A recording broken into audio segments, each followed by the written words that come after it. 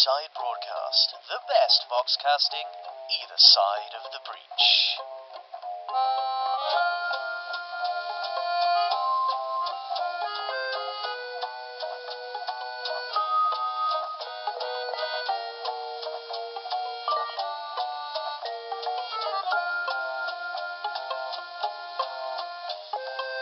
Welcome, friends, listeners, inmates, captives, entities, abstract ideals given physical form. One and all, apart from that one, you are listening to Tales of Malifaux, brought to you by the Bridgeside Broadcast and your announcer. Providing my voice doesn't break, and by that I mean literally rupture my body asunder starting from the inside, I think we're in for a fun show tonight. And not to worry, if anything was to happen to me, the next announcer would just step in and present the programme from around my still twitching corpse. Why, I remember my first time on air.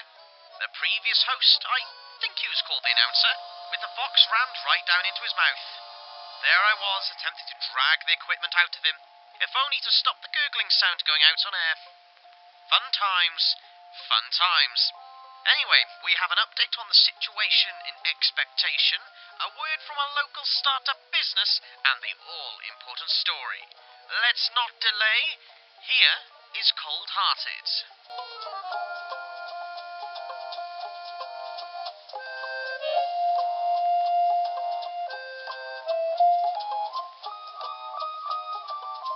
Cold Hearted, December 2nd. Joss looked up the side of the mountain, now fully vertical as he neared the last stage of his ascension. He was buried to his waist in heavy snow, just loose enough that it could not support his great bulk. If there was a trail still beneath his feet, he could surely no longer tell.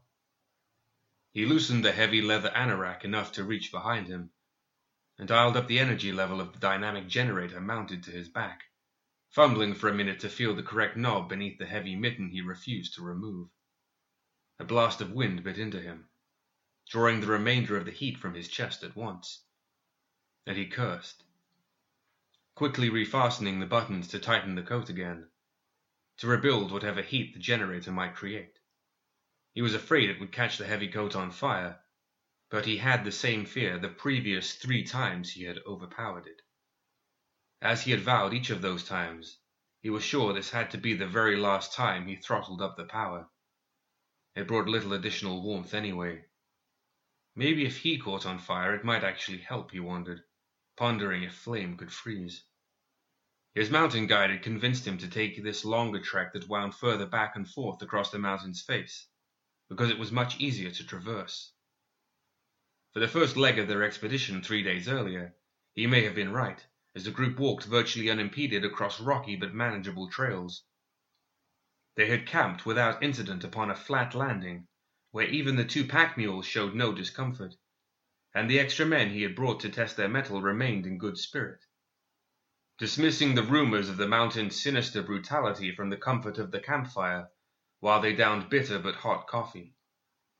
They remained in good spirit, despite the cold rolling down upon them, and the coffee gave way to long draws on icy flasks of whiskey, which they were sure still warmed their bones. They had slept restfully beneath thick flannel, convinced that those rumors of the mountain were exaggerated tales told by others to sound tough in the taverns of Malifaux, or, as they now laughed, were told by men weaker than them, which made Joss's men sound tough and brave too. He alone remained silent and aloof, knowing better than the others that their expedition would not remain as uneventful. It was the next day, while hiking and continuing the joke at the expense of those previous mountaineers, clearly weaker than them, that they pressed into a tangible wall of cold that chilled them instantly, freezing their flesh and spirits. Their guide, a grizzled and robust man himself, caused a sense of panic to mount as he stepped through the physical barrier, grew wide-eyed and quickly stepped backward out of the cold, hesitating. He pressed his hand against it, moving it through the wall. "Got 25-30 degrees, he muttered. "'Tain't natural," he said, his voice a coarse whisper against the wind that cut through their anoraks like knives. It was the first time Joss had dialed up the dynamic generator beneath his coat. He had looked down upon the men hesitating on the path, the wind carrying thin flakes of snow before them as an ominous portent of what was to come. Joss adjusted his goggles, tightening them against his face, and turned silently from the men and pressed on. They looked from one to the other, each unsure of what to do, but no man intended to disappoint the bulky northwestern tribesmen steadfastly striding above them. The cold and wind had sapped their will, leaving the light-hearted joviality of the previous night a vague and mocking memory. They silently followed one after the other, eyes downcast upon the tread of Joss's boots imprinted in the thickening snow. The last thing they had said to one another was a brief discussion about the cold heart of the mountains, which became the name of that particular mountain for many years to come, although no one was ever sure that any one member of that expedition survived this trek. Still, rumor of the cold heart spread to every man, woman, and child in Malifaux. The lead man, ominously named Mr. Graves, stopped abruptly, and they followed his gaze up the trail to see Joss momentarily double over, bracing against another blast of wind. They could see it strike him cold and grey. It was the second time Joss throttled up the dynamic generator, although his hand was a sickly pale blue as he withdrew it from his coat, struggling to put the thick-lined mitten back upon it. Graves, too, determined to prove his worth, steeled himself against the raging elements and strode forward. His choked scream reached Joss, who turned to see him topple, frozen like a man carved from stone. The others withdrew, but a mule and one more mountaineer perished before they could retreat to slightly more favorable conditions. Only the hired guide would continue with Joss, and that because of the extra coat he managed to pull from Graves. The last words he said to Joss was, "They'll never make it back," above the gale.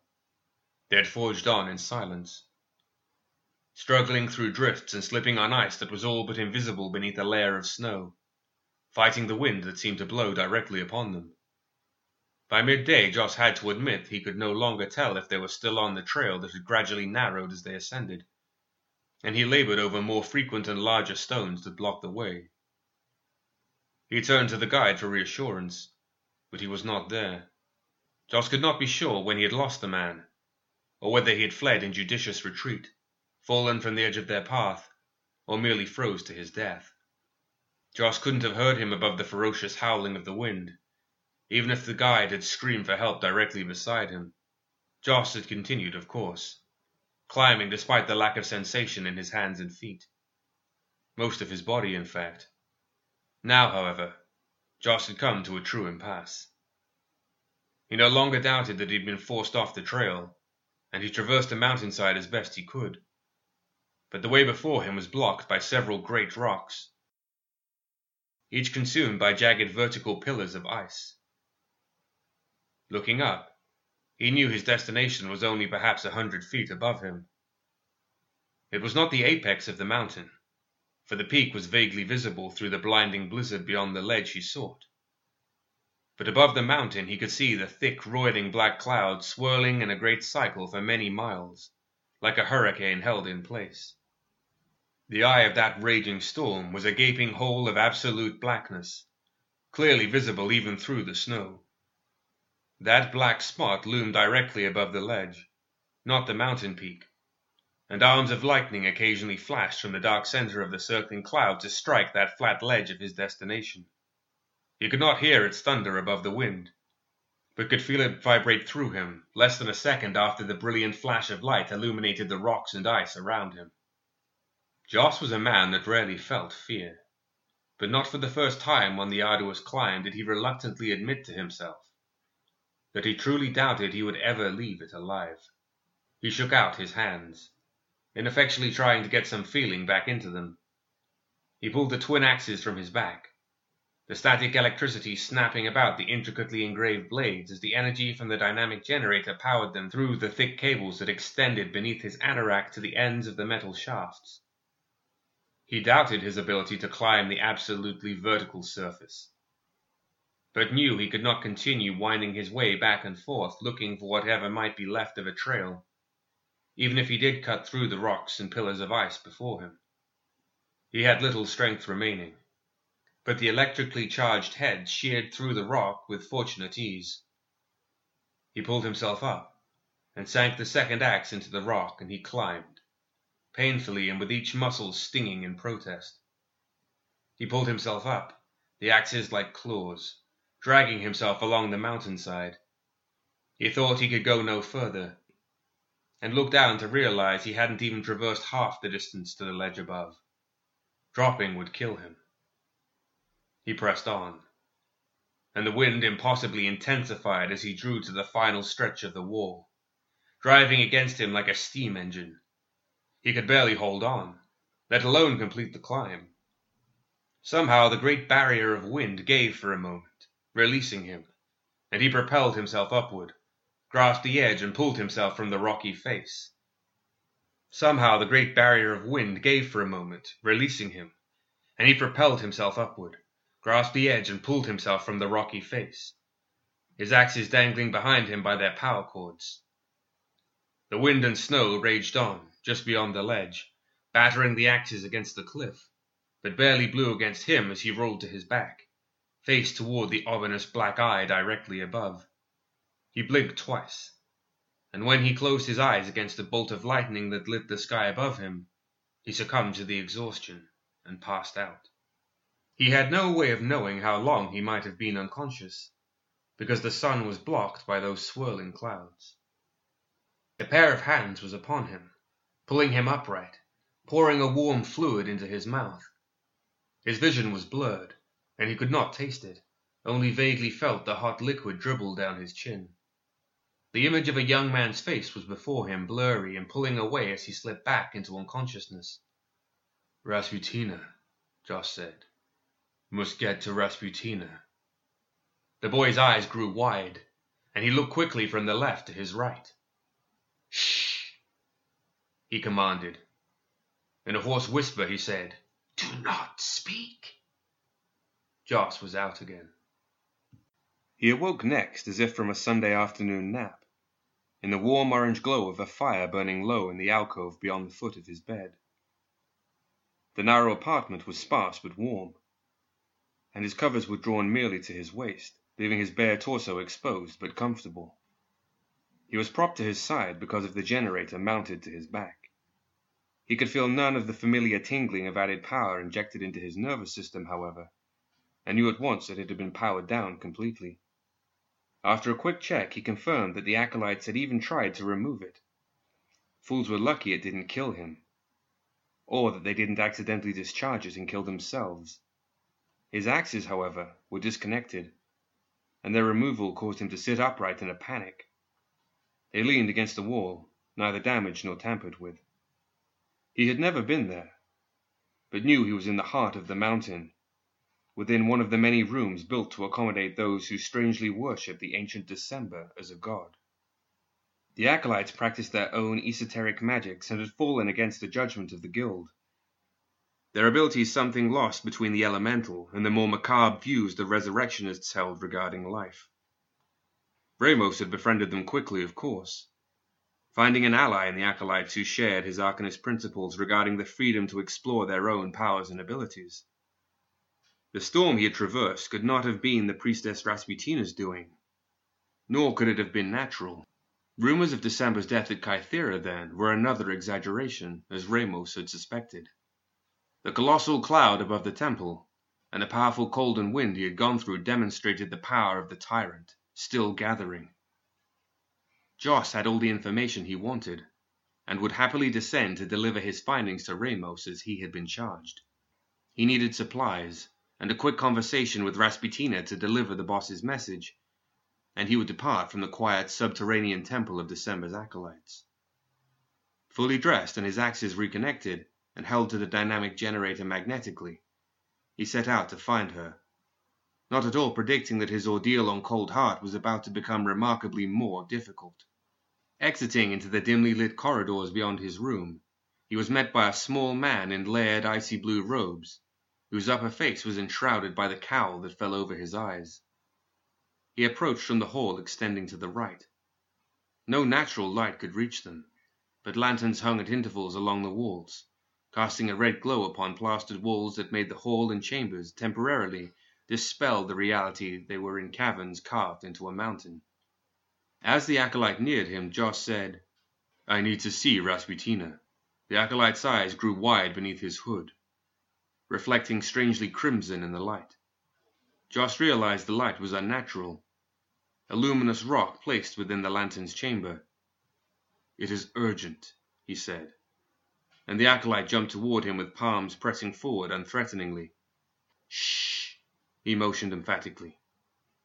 "You mustn't speak. Not so loud." His eyes darted back and forth conspiratorially. "What's this about?" Joss asked as quietly as he could. He was a man that could not easily lower his voice. The acolyte winced. "Come," was all he said, and this no louder than a breath, as if compensating for Joss's volume. "I'll need supplies too," he said, and the acolyte seemed to duck his head as he led the way before him. The shadow of someone approaching from an adjoining corridor stretched into the hall before them, and the acolyte first froze, motionlessly intent upon the shadow of the person approaching. Presently he jumped to the wall, his back pressed tight to it. He motioned for Joss to do the same. Instead, he stood firm and reached for the handles of the axes upon his back. The acolyte grabbed his arm to stop him, which would normally have elicited a somewhat unrestrained reaction. Something in the fearful urgency of the man's youthful face stayed his hand. Reluctantly, he too backed against the wall, just as the figure emerged from the hall into his view. Although dressed in ceremonial robes similar to the acolyte, it could not hide the more curvaceous figure of a woman, who merely regarded the two men emotionlessly. The acolyte stared at the opposite wall, remaining as motionless as possible. She might have been beautiful, Joss thought, regarding the even grace of her movement as she turned and walked toward them. But her red hair was unkempt and oily, and her flesh bore small scars from her neck and up her cheek near her ears. As she drew closer, he realized they were bite marks, made in the familiar row of what must be human teeth. Her eyes conveyed her loathing of both men. She intended to pass, but Joss realized he was simply too broad to allow even her petite frame to easily get by in the narrow corridor. He pressed against the wall as tightly as he could, but the dynamic generator on his back prevented it. She looked up at him, clearly with disdain and impatience. He pushed her shoulder so that he might help her squeeze past, but his hand upon her elicited a startling reaction. Her nails, sharp as claws, slashed his forearm, and her cracked lips pulled away from her teeth, and she hissed. Though seething, enraged that he might put a hand upon her, she managed to move past him. Even in the darkness, he had seen the emptiness of her mouth. She was still within earshot when he asked, "What happened to her tongue?" The acolyte's expression was one mixed of fear and anger at this stranger's insolence. Joss was not hired for his intellect, but he was shrewd and quick-witted. He quickly suspected something foul had befallen the women inadvertently brought into the Cult of December's ranks. "Ignore it," the acolyte said, and motioned for Joss to follow him. Something about the passion that burned within the girl, so full of pain and anger, enraged Joss, though he rarely felt emotionally attached to anyone's problems, much less a stranger's. As they traversed the narrow corridors and up through the levels of the temple, he saw more and more women turning from his sight, hiding their own faces in the shadows, or quickly turning down another corridor. When any one of them could look him in the face, it was with unbridled hatred and defiance. All of them looked upon the young acolyte with seething hatred, although, as they did with Joss, most simply averted their gaze and slinked away. He saw more acolytes as they walked, all of them young, some of them whispering quietly to themselves in a faint whisper that never traveled beyond their own ears as they bent close to one another. If a female ever neared them, especially one standing tall, looking still strong and angry, they snapped silent and often stood rigid against the walls to allow her to pass, looking more terrified than any of the other females slinking silently in the dark corners of the complex. At one such encounter, Joss had seen enough, and pulled his acolyte aside. He thought he understood the fear and anger of the girls, that they had endured something horrible here upon the side of the mountain. But the men's attitude of fear and their own compulsion for silence made little sense to him. Without even trying to lower his voice, Joss said, "What happened here? Tell me." "Be silent," the young man said in a hoarse whisper. Joss was not silent. He did not raise his voice, but it still resounded from the rock walls for all to hear. "What did you do to the girls?" Acolytes and silent ones stopped and turned toward them. "Where are the priests?" "You fool!" the acolyte accused. He backed away from Joss, advancing confidently and angrily toward him. "It has nothing to do with us. It's December. The prophecy." "I've heard the prophecy," he said. "Silent ones," he said, nodding to a girl partially obscured by the deep shadows of protruding arches along the wall. "December needs a voice. He must find the frozen heart. And through her, he must incant the invocation." It was gibberish to Joss. "A voice," the acolyte said. "She must have a voice. The girls must not speak, or December could consume all. The frozen heart and a voice for him to speak. We're trying to save the world." Something in the acolyte's demeanor told Joss that he didn't fully believe it himself, that the story was only partially true, or that there was more left unsaid.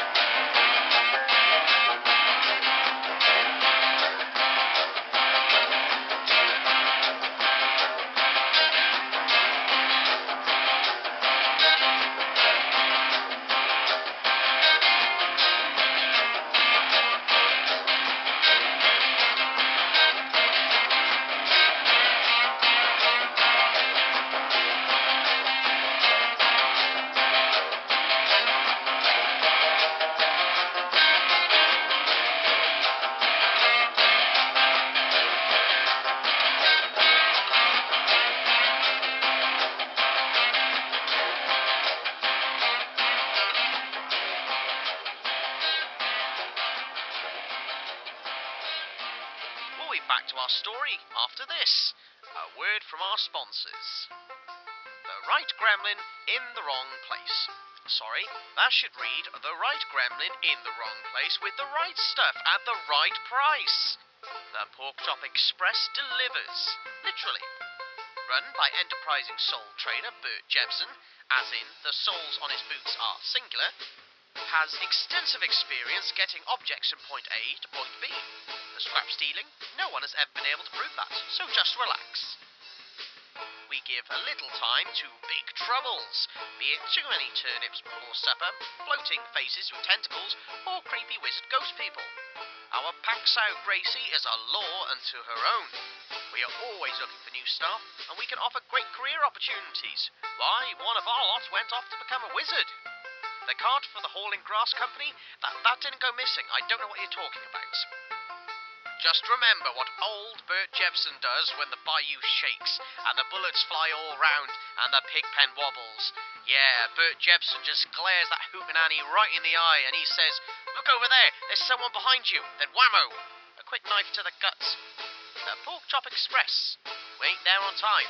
Call the big boss. I wonder if today's sponsor stocks a pair of woolly mittens. Our hero in this tale could have done with some, I bet. Shall we head back to the tale and see what hand fate deals him? I believe we shall.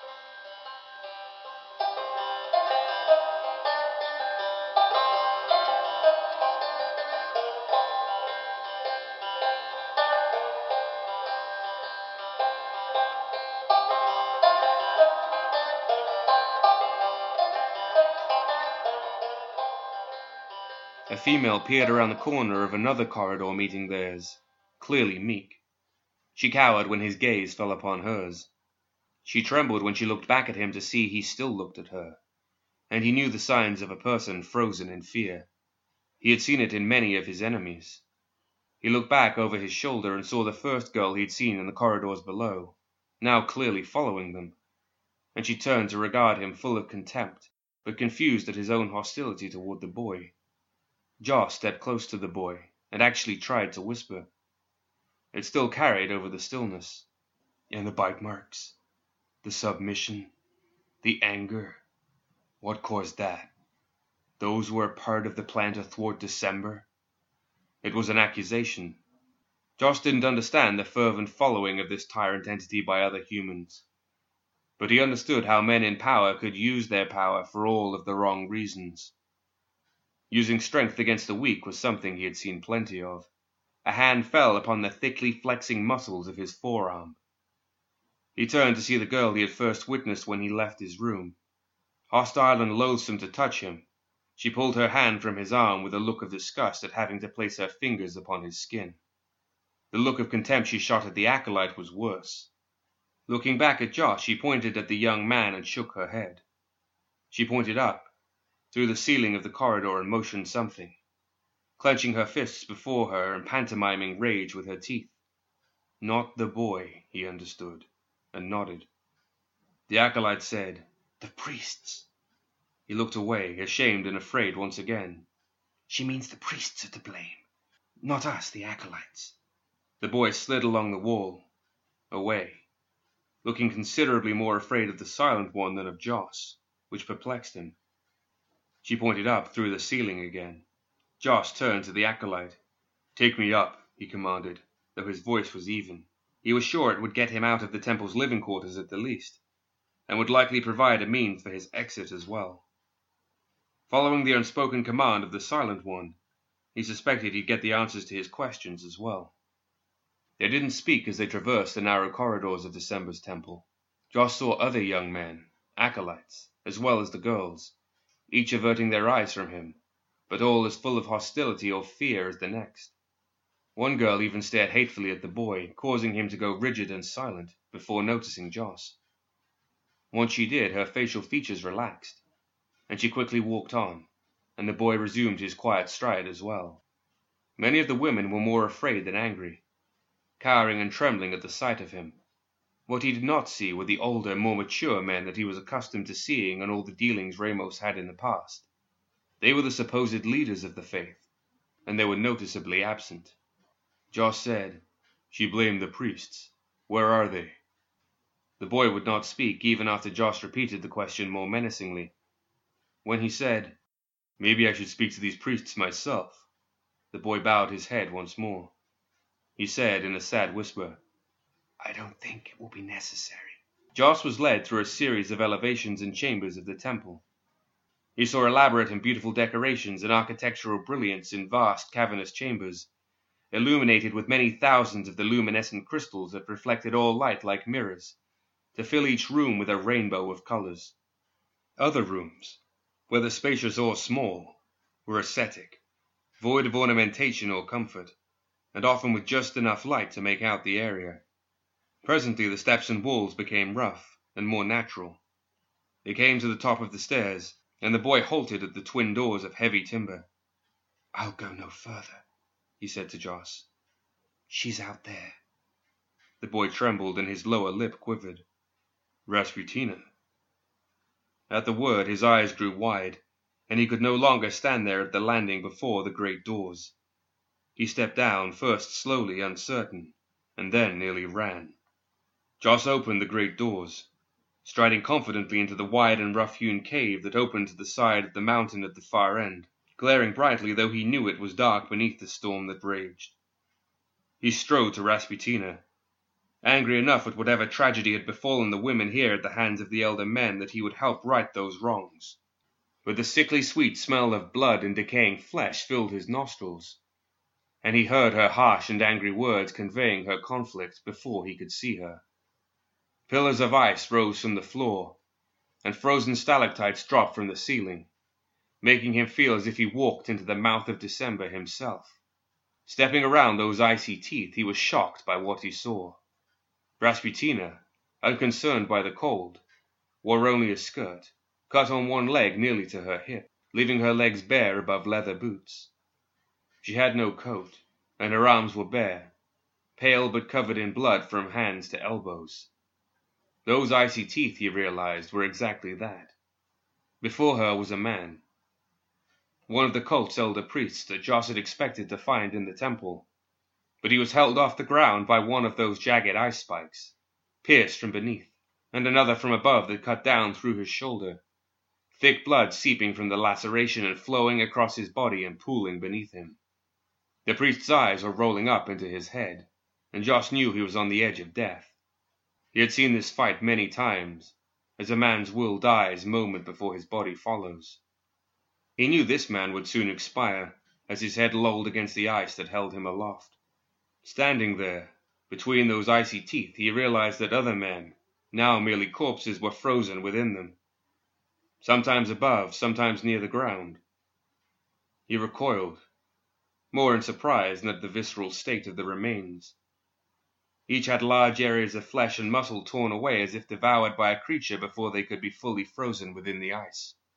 He gasped, looking at all of the corpses frozen into each icy fang around him.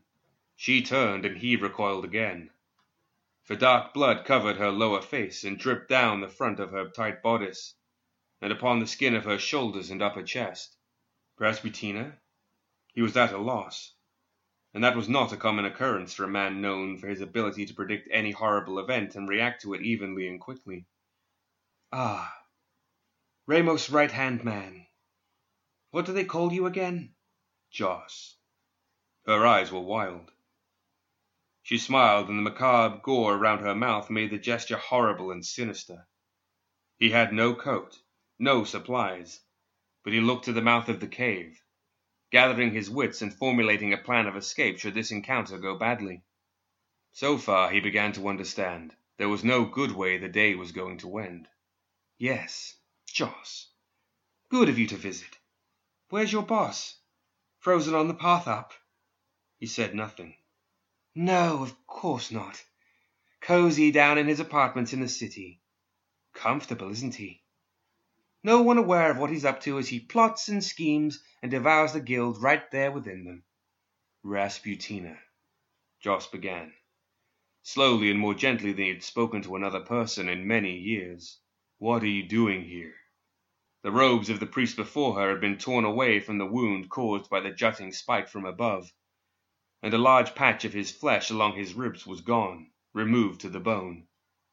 Killing the priests might have been justified for the full extent of their crimes, but she had crossed a line even he couldn't understand. Doing here? She asked, and her eyes gleamed. She almost laughed, but her expression was mocking. I'm in education now, Joss. A school marm, teaching wayward children. You're killing them. The priests. Oh, I don't see it that way. He wanted to say something, but could not. They want to know power, Joss. They really want to know power. They need to know what it's like to have power. Something you already know, don't you? Still, he said nothing. What brings you up here, Joss?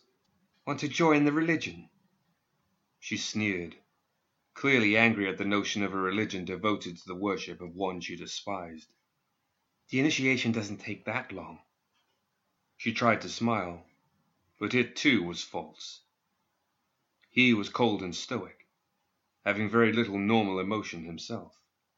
Rasputina, however, was something different, almost devoid of any human emotion, he realized. It made her considerably more dangerous than last he had seen her. She had killed now, and had gone far beyond the first kills that left a normal person full of confusion, doubt, and guilt. She could kill without hesitation, without mercy now. He thought he might change the subject, to speak to her normally so that it might ground her in something real. Ramos suspected the rumors of December's death at Kythera were false. The miners that were lost are of no consequence. Miners? Is this about miners? She grew angry. While he's down there, living out his life in comfort, designing an intricate plan for his future. I'm up here. She cut herself off. At least she had some emotion left. Unfortunately, it seemed that anger was the only thing she could still feel. She regained her composure, burying the anger beneath that inner sheath of ice. No, Joss said. Of course Ramos had sent him here to partially chastise her for killing those men, tools of his organization. However, Joss knew he'd need to change tactics with her now, fully aware that something strange had befallen Rasputina. Not about any miners. Ramos doesn't care about the miners. Only you. He wants you to come down to the city. He can protect you. Protect? Me? Her eyes were piercing daggers. Me, she spat. Ramos doesn't know nearly as much as he thinks he does. He is another child stumbling about thinking the world revolves around him. Something in what she said seemed to strike a memory that caused her to pause, looking less angry, more regretful as she looked past him, almost longingly. He'll do what he can to help you, Joss said. And the women here. Put us in one of his shows? She asked absently. Pretty showgirls to be fawned over. Her voice was quiet. Joss suspected that once Rasputina likely longed to be normal. Perhaps even as a dancer, as she now suggested in sarcastic jest. Her eyes suddenly fastened upon him, and her thin brows drew down in renewed anger. Her lips, too, drew back in a sneer, the blood around her mouth gleaming in the light from the mouth of the cave. I have a message for you to deliver to your boss, she said. You let him know that I'm tired of dealing with his messenger. I want to talk to him. You tell him to come up for a visit. You know what? Let's send him a message he'll really understand, so that there's no doubt about my sentiment. Her arm whipped from her side in a flashing arc, and a wind emanated from her with such violent force that he was knocked from his feet, and thrown against the far wall with enough force to stun him. Before he could fall to the floor, her other arm had snapped from above to her side, and ice shot up from the floor of the cave and from his back, holding him in place, frozen to the wall. It had him by the torso, from around his neck all the way down to his thighs, leaving his limbs struggling futilely. She walked toward him casually while he struggled against the ice, pressing against it and striking it with his fists, all to no avail. Ah, Joss. Ramos' right-hand man. You'd do anything for him, wouldn't you? It's not the money, I bet. It's being so close to all that power. Control. Isn't that right? He continued to struggle. She reached out to grab him around the wrist of his right arm. It was so frigid that he lost all sensation in the arm, and it went limp and numb. She pulled it out straight and placed his hand to the wall, freezing it in place, the arm extended. Rasputina, he pleaded, we want to help. We want to help you. She left him hanging there for a moment, standing before him emotionlessly. His arm was numb, but he looked on in horror as it turned blue, freezing from within as the biting chill of her touch solidified his blood and tissues. Gathering his wits, he renewed his struggle to free himself from the ice, but knew it was in vain. Of all the ways he had imagined he would die, always at the hands of another, this was far from anything he could have predicted. Never would he have imagined he might die without a fight, helpless while his adversary took her time. Minutes passed, though it stretched longer in his mind as she stood before him, concentrating on the cold that devoured his arm. Joss had to focus, for his mind had begun to retreat from the reality of his impending death. She was interrupted by the mute groaning of a girl beside her. Rasputina's eyes fluttered open, glowing pale blue before returning to normal. The girl wore tight black leather, strapped around her legs by narrow buckles. Like Rasputina, she wore only a small bodice to cover her upper body, leaving her shoulders and arms bare. But she, too, seemed oblivious to the cold. Still, she fastened a long cape, just the pelt remains of a fur-covered mountain creature that fell over her shoulders into the ground. She motioned to Joss and shook her head. But it was more of an appeal to Rasputina than a command. Turning so that he could see her, he recognized her long red hair and defiant expression as the girl he had first encountered deep within the heart of the temple, though she no longer wore the ceremonial robes. "Mara," Rasputina said with renewed anger at the girl that stood between her and Joss. "What do you think you're doing?" She pointed at him again, and then toward the mouth of the cave. She meant he should go. Rasputina regarded the girl who stood her ground and shook her head again. She pointed at him again, and then toward the mouth of the cave. She held his anorak in the other hand at her side. "Is that right?" Rasputina said with a sneer. "Sorry, Joss, but the message will still be delivered." Her arm shot forward again, and her open palm slapped his shoulder. Like a hammer striking ice, the shoulder shattered, sending shards that were recently his flesh flying about them. She waved her hand dismissively, and the ice holding him in place withered away in a second, dropping him to the cold rock below. On his knees he looked up at his arm, still frozen to the wall, and blood flowed freely from his shoulder, a great torrent resulting from the sudden severing of flesh. Rasputina was upon him, lifting him by the back of his shirt, stronger than he imagined she could be. When he struggled to his feet, his head swimming and dizzy, she released him and waved toward the cave entrance. The cold wind she commanded struck him again, and he was thrown bodily toward it and out of the cave, rolling on the snowy ledge beneath the dark eye of the storm once more. He had no strength and could not hope to survive the mountain as he was, wounded and exposed. His blood pooled beneath him, freezing quickly to his side. "Do you see now, Joss?" she questioned angrily, motioning to the clouds swirling above him. "Do you see? Tell Ramos that the storm is mounting. Tell him that. You want to be like him, Joss. Tell him you need a new right hand just like his. Tell him that if he sends his right-hand man back as an errand boy, I'll rip it right off. Tell him." He struggled to his knees, confused and unsure what he might do next, vaguely and instinctively fighting against the inevitable. She kicked him in the stomach, hard enough to throw him over the edge of the ledge where he had climbed with his axes, exhausted. The wall of wind hit him, buffeting him against the side of the cliff, knocking him about as it propelled him to the snow-covered rocks dozens of feet below. The blanket of snow softened his fall, but the jagged cliff had further torn his flesh and broken several of his bones, including a number of his ribs, making his breathing painful and laborious. The cold numbed him at once, and he knew it would race against his blood loss to kill him. He suspected the cold would kill him first. He didn't fight against it, knowing that if the cold had its way, he would drift off to sleep and die rather gently. The silent one, Mara, fell beside him, having leapt from the cliff above. She landed on her feet in a crouch, her hair flowing from her fall in the wind that raged. The fur hide billowed behind her, leaving very little protection against the elements. She didn't need it, he realized. He thought for a moment she might have descended upon him to finish him off. It would have been an act of mercy. Instead, she pressed her hand upon his chest, and he felt himself chill, freezing from the inside rather than having the cold drain the heat from him.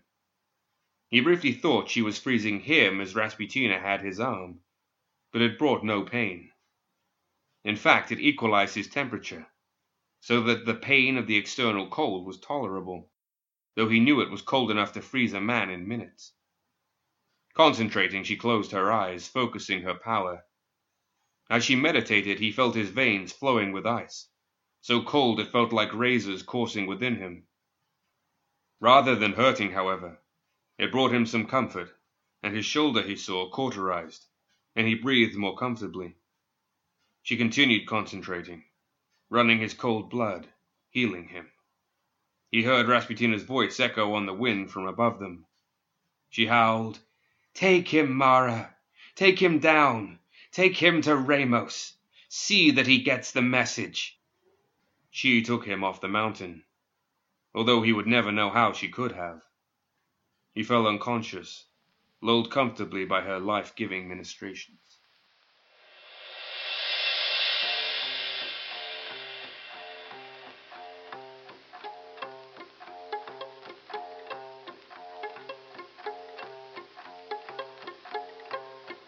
Bringing our show to an end tonight with an update from the town of Expectation.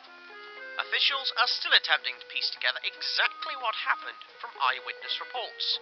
News is therefore coming in slowly. So far, we had gathered that the trouble had started when a group of out-of-towners had arrived. The majority of the cast had gathered in the town's main watering hole, Salinka's Saloon. Passing miners filled in the rest of the bar. Rumour had it that a bona fide showgirl was to hit the stage tonight, fact confirmed, Salinka's only hide the best, so heed was given to the rumour. A performer named Eva, who arrived on the coach during our previous report, arrived and had the entire establishment in her hand. The bayou dweller seemed over the moon. However, one of Eva's travelling companions was less than impressed. Those in the crowd said he was overheard muttering something about needing a vocal training under his breath. What really made this performance one for history books, though, I will need to leave until another day. Suffice to say, it contained the hallmark of a great night out. That's right, £2,000 of biomechanical bore busting through the window and onto the stage. What else can you expect? Bad things happen.